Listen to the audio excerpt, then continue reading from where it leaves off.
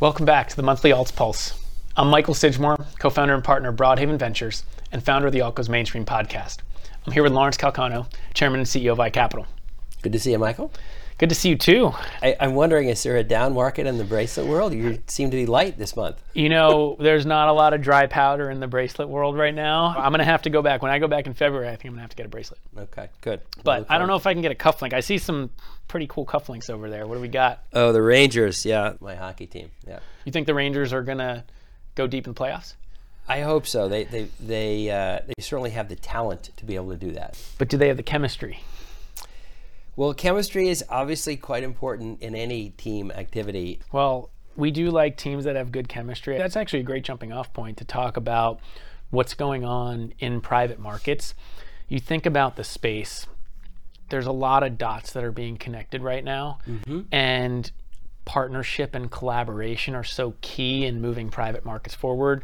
You had an interesting announcement recently, big partnership and collaboration that you had. So we'd love to hear your thoughts on what it means to partner and have collaboration amongst people within the industry. Sure. I think we're at a really interesting, as you pointed out, point in the market where you think about adoption cycles, and this is true, I think, in any industry with any new product or service.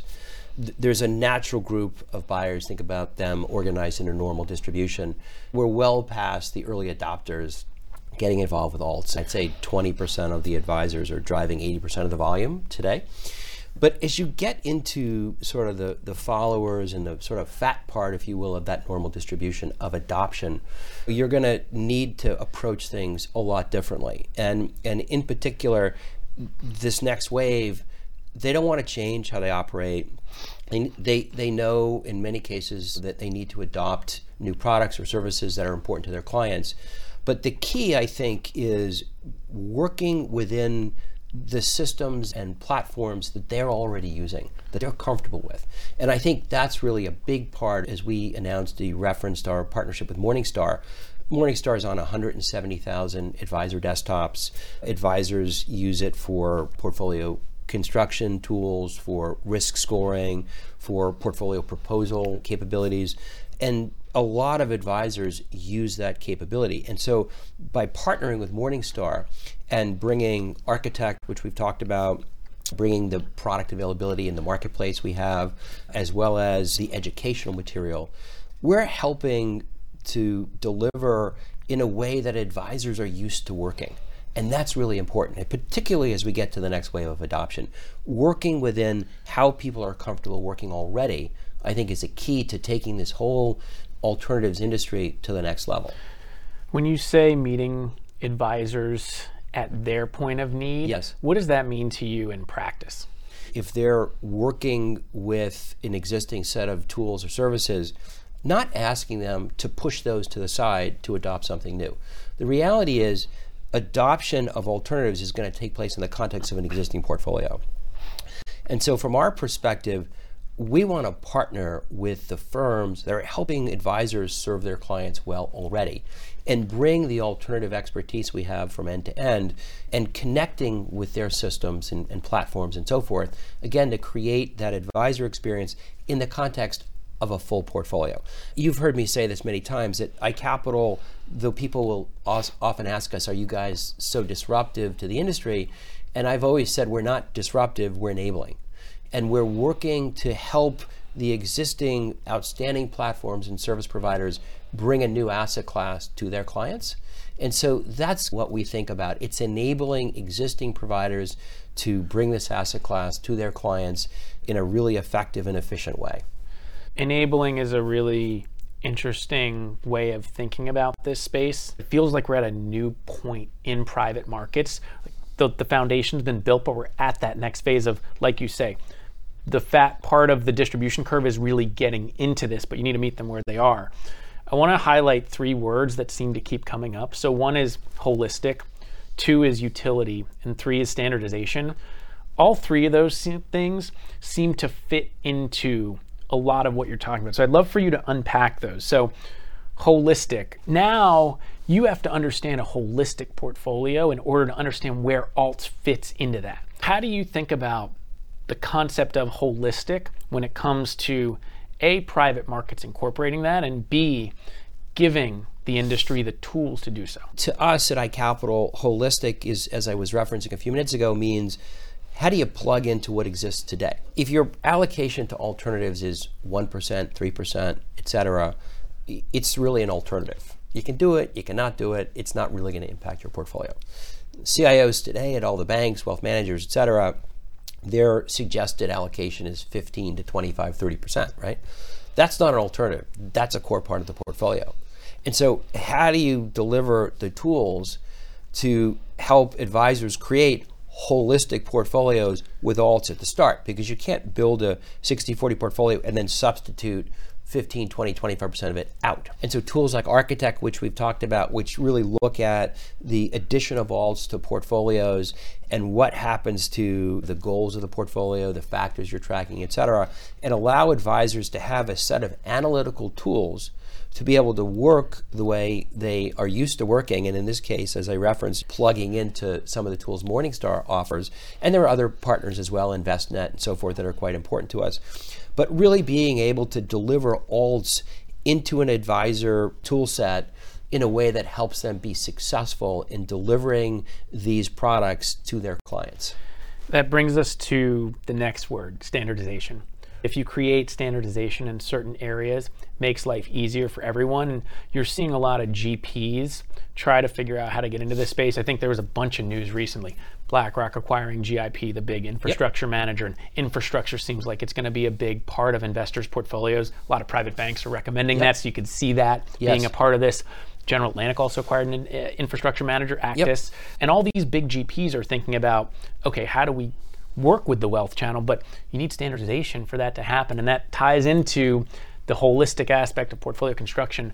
What would your comments be on standardization and what needs to be standardized in the industry so that that can happen? It's a core part of what we are trying to do as a firm, is create an industry operating system to standardize how people learn about, evaluate, subscribe to, and own various alternatives. It's like in the old days, back in the internet wave one, when people were building bond marketplaces and equity marketplaces, there was no standardization.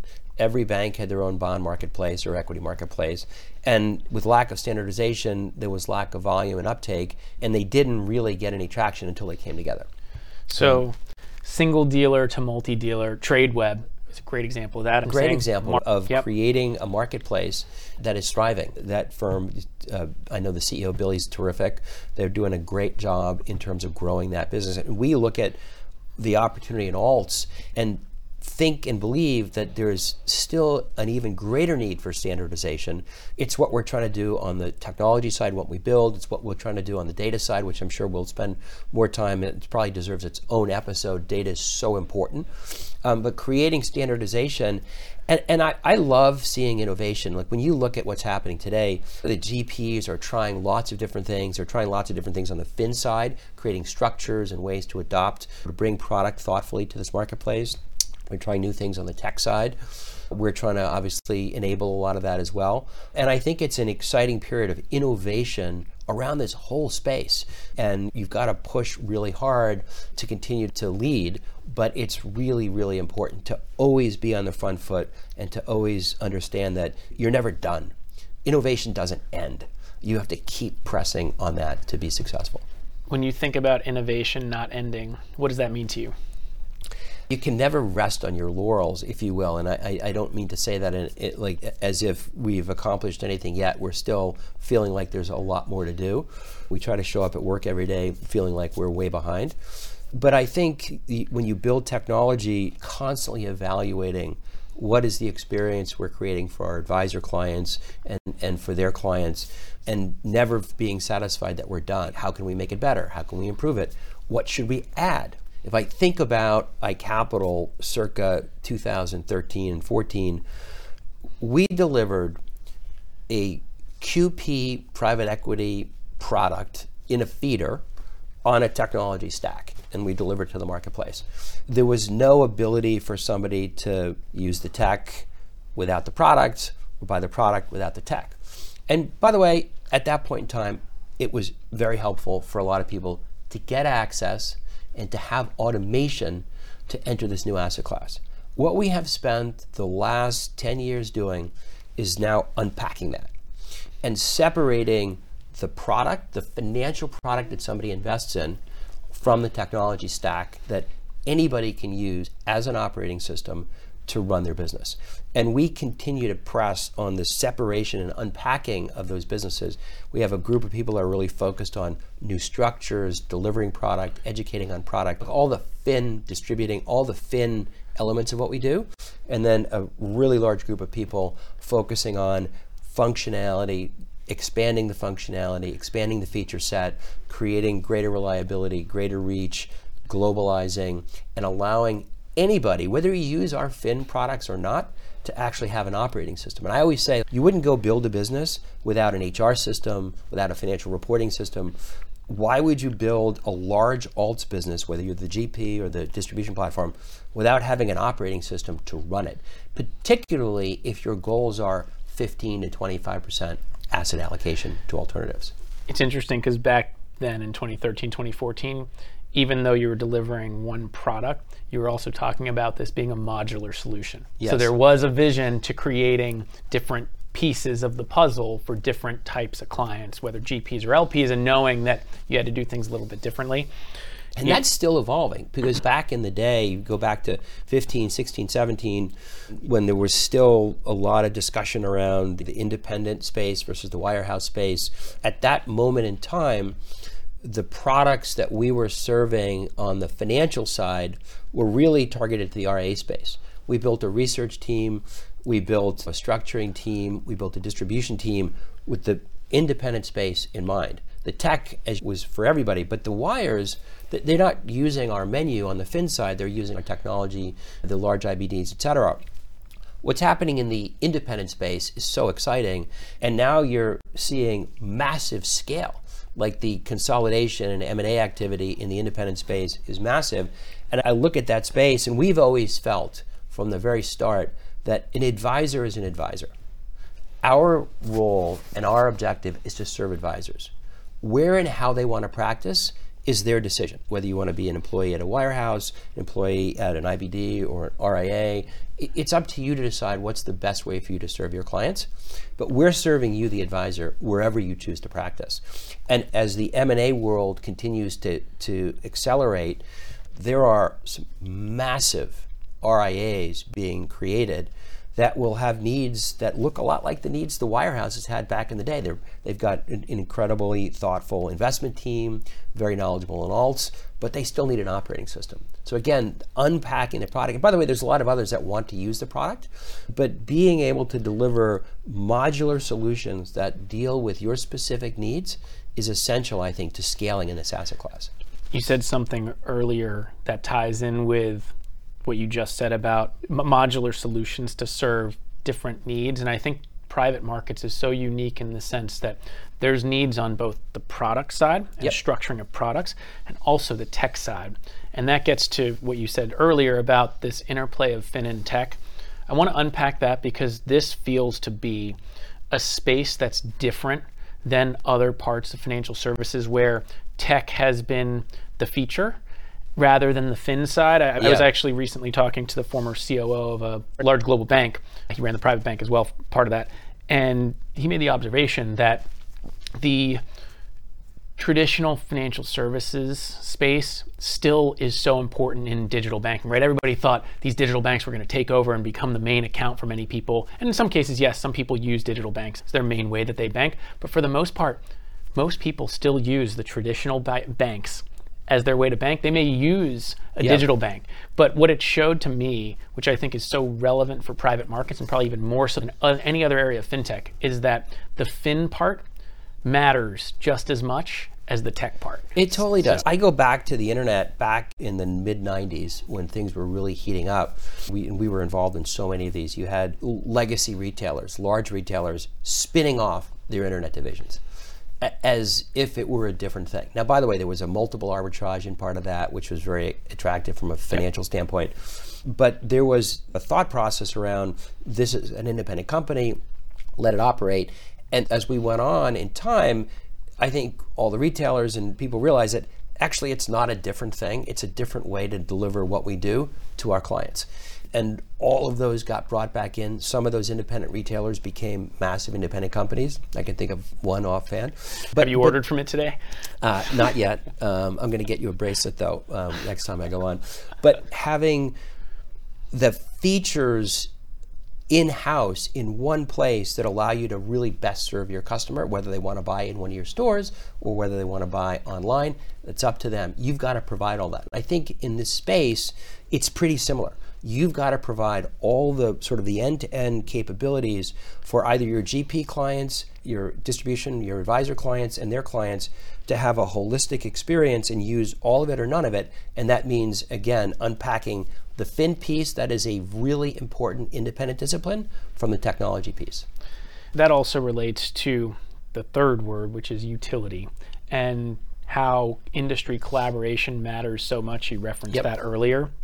But figuring out what's required for each type of customer, utility is required as the connective tissue of that. What do you make of that, and how, I think, again, private markets requires an industry utility? I think it does, and I think it falls out of a lot of the other conversations we've been having. We think that there's an opportunity to create the industry marketplace and platform for people to come and go and to look at product, learn about product, buy product, for people on the GP side to put their products into the marketplace. But I think creating greater efficiency and ease of use for everybody in the chain is really, really important. That was not an invitation for you to start talking about the blockchain, by the way, because I know as soon as I say chain, that's where you go. But I actually want to go to a different kind of chain, which is the supply chain. So you didn't name the company, but you referenced it, which is Amazon. Yep. And if you think about Amazon as a logistics business from end to end, Yes. they have their own first-party logistics business, and they have a marketplace. Yes. But they have third-party logistics business too. And then all the different things that come around that. That's actually where my mind went when you're talking about this. I just want to pause for a second and not give anybody the impression that we're comparing ourselves to Amazon, okay? But some of what they did, we are trying to do, and I'll give you a couple of examples. So they, at one point, created this thing called Z stores. They had their own online presence, and they said there's a lot of other people who want to sell online, but maybe don't have the capacity, the financial wherewithal to actually do that. So we'll provide you an infrastructure for you to be able to operate online. So we've done that. We have taken a lot of the features and functions that we've built to run our business and made those available to GPs or to distribution platforms to actually run their business. And that's a big part of our SaaS business, where we take the technologies originally built for iCapital and sell them to individual users. Amazon obviously created a massive business with web services, AWS. Another example of something they built to run their business that becomes a massive opportunity in and of itself. So we think, as we continue to build out features and functionalities, everything we're doing on the development side is to build the product that is also productized to be able to be used internally or externally as part of solving customer issues. If I said solving the challenges within private markets is solving a logistics problem, what would you say to that? It is massively solving a logistics problem, because if you think about what has prevented, I remember when we announced a partnership with Schwab, and I was at Impact in 2019, and I think I've said this, I love hanging at the booth when you go to these events, because you just get to talk to advisors all day. And many advisors came up and said, this is so great that you guys are doing this, because I haven't done alts with my clients because it's just really hard. And it's hard around things that are logistics. Advisors and clients getting access to products, automating the subdoc, the subscription process, managing capital calls, managing distributions, building portfolios, etc. It's sort of all the things that have to happen in the alts world that don't necessarily happen in the 60/40 world. And to the point around technology never being done, now the vast majority of our business is not in feeders. That's where we started. The vast majority of our business is in directs, either direct investments into 3C7 funds or purchases of evergreen products, et cetera. And so how do you take the technology and evolve it so that it can handle, process, and manage non-feeder business. That's been a massive part of the last 3 to 5 years. And it's paid a lot of dividends because the reality is that next wave of advisors has a lot more accredited clients and QP clients. And so you've got to have a really robust menu of non-feeder. By the way, there's still a lot of interest in feeders. As Mark Twain said, rumors of our death have been greatly exaggerated. But we still, as I said, do a lot more business outside of the feeder business than we do in the feeder business. So connecting a lot of those dots, it really does feel like we're at this next phase of private markets in large part because of that. And now, as you think about enabling the logistics or supply chain of alts to be distributed into the right hands, a large part of that's actually around productization too. Nick Veronis from iCapital and Stephanie Davis from Hamilton Lane, I thought they wrote a great piece on the future is evergreen. So these evergreen and semi-liquid funds that are now coming to the forefront. By the way, I think the industry has to stop using the term semi-liquid. Why? I like evergreen much better because I think it confuses people. I think when people look quickly at the term semi-liquid, in their head, they hear liquid. They see liquid. And these products have elements of liquidity, but they're not liquid. It's like anything else. If I say something, you'll hear parts of what I say, but maybe not all of what I say. You'll hear the part you want to hear. And somebody might hear just liquid, not semi-liquid. So I think as part of the overall education, people have to understand that semi-liquid does not equal liquid. I prefer to use the term evergreen because I think it's a safer term from an understanding standpoint. I think it's a really interesting and important point because that gets to also the logistics, part of the logistics of making sure those products go into the right hands. So when you think about where this space is going, because where evergreen goes, at least in my mind, is you can also, to your point, you can work with a lot of different advisors who have different types of clients than just qualified purchasers. So you're getting to the point where investors with lower minimums, even lower than we've talked about in the past, can participate. So what do you make of that? Well, I think it's really important that advisors have tools and capabilities for all the clients. No advisor wants to put up sort of the velvet rope that keeps some of their clients on the outside and some on the inside. And so that is an exercise in ongoing product education, product creation, and figuring out how to create products that are appropriate for that next wave of clients. And by the way, as I said earlier, I'm enthusiastic that as I watch all the hard work that the GPs are putting into actually innovating new product designs and capabilities to be able to really serve this market well. 5 years ago and before, they weren't building products just for this channel. 1 or 2 firms were doing that. Now, a lot of people are spending a lot of energy trying to figure out how to really customize products that work for this channel. To me, that's about giving your client what they need, and that's the beginning of success. Where do you think that innovation is going to come from? And maybe to not lead the witness, but I think it's related, is the traditional asset managers are now getting involved in the alt space. There's a lot of recent news that was very big in that regard. So where is the innovation going to come from in this space? I think it's going to come from the GPs. It'll come from the distribution platforms, banks, RIAs, et cetera, obviously ourselves.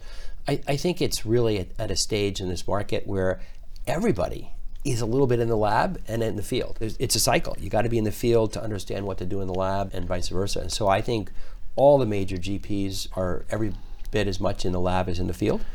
And I think that's a good thing. Well, we started off talking about chemistry in the context of sports, but it's related to the private market space of bringing everybody together in the form of collaboration and utility. So how does this space get there? People collaborating, GPs recognizing that, they are competing with each other on the one hand, but if the infrastructure works, they all can use it. And so collaboration around things like education, collaboration around technology and infrastructure, collaboration around how data is managed, same on the distribution side. I think a lot of the banks and independents have realized that there are elements around which they don't have to compete, and they're better off letting evolve in an open kind of way. Like open technologies have tended to be pretty powerful. I think people are increasingly understanding that, and I think it's a healthy part of the market's evolution. So in the spirit of connecting all those dots, that ties in utility, that ties in standardization, right? Yep. There's certain things that GPs can Yep. use together and benefit from collectively. And then that ties in the holistic aspect of bringing together an entire alts portfolio, but then figuring out where the right products are and how to get the logistics problem of solving that. So I think it's a great way to wrap up this episode. Yep. Before we go, I have to ask you, what's the quote from this month? So an old quote, it's always been sort of in my head. It's a John Wooden quote, obviously an unbelievable coach, but teacher and developer of people. And his quote was, "Be quick, but don't hurry." And I think one of the things we've always tried to do at iCapital is be patient and understand that we have to move quickly in terms of what we develop and so forth, but we can't be in a hurry. People will adopt at a pace that's comfortable for them.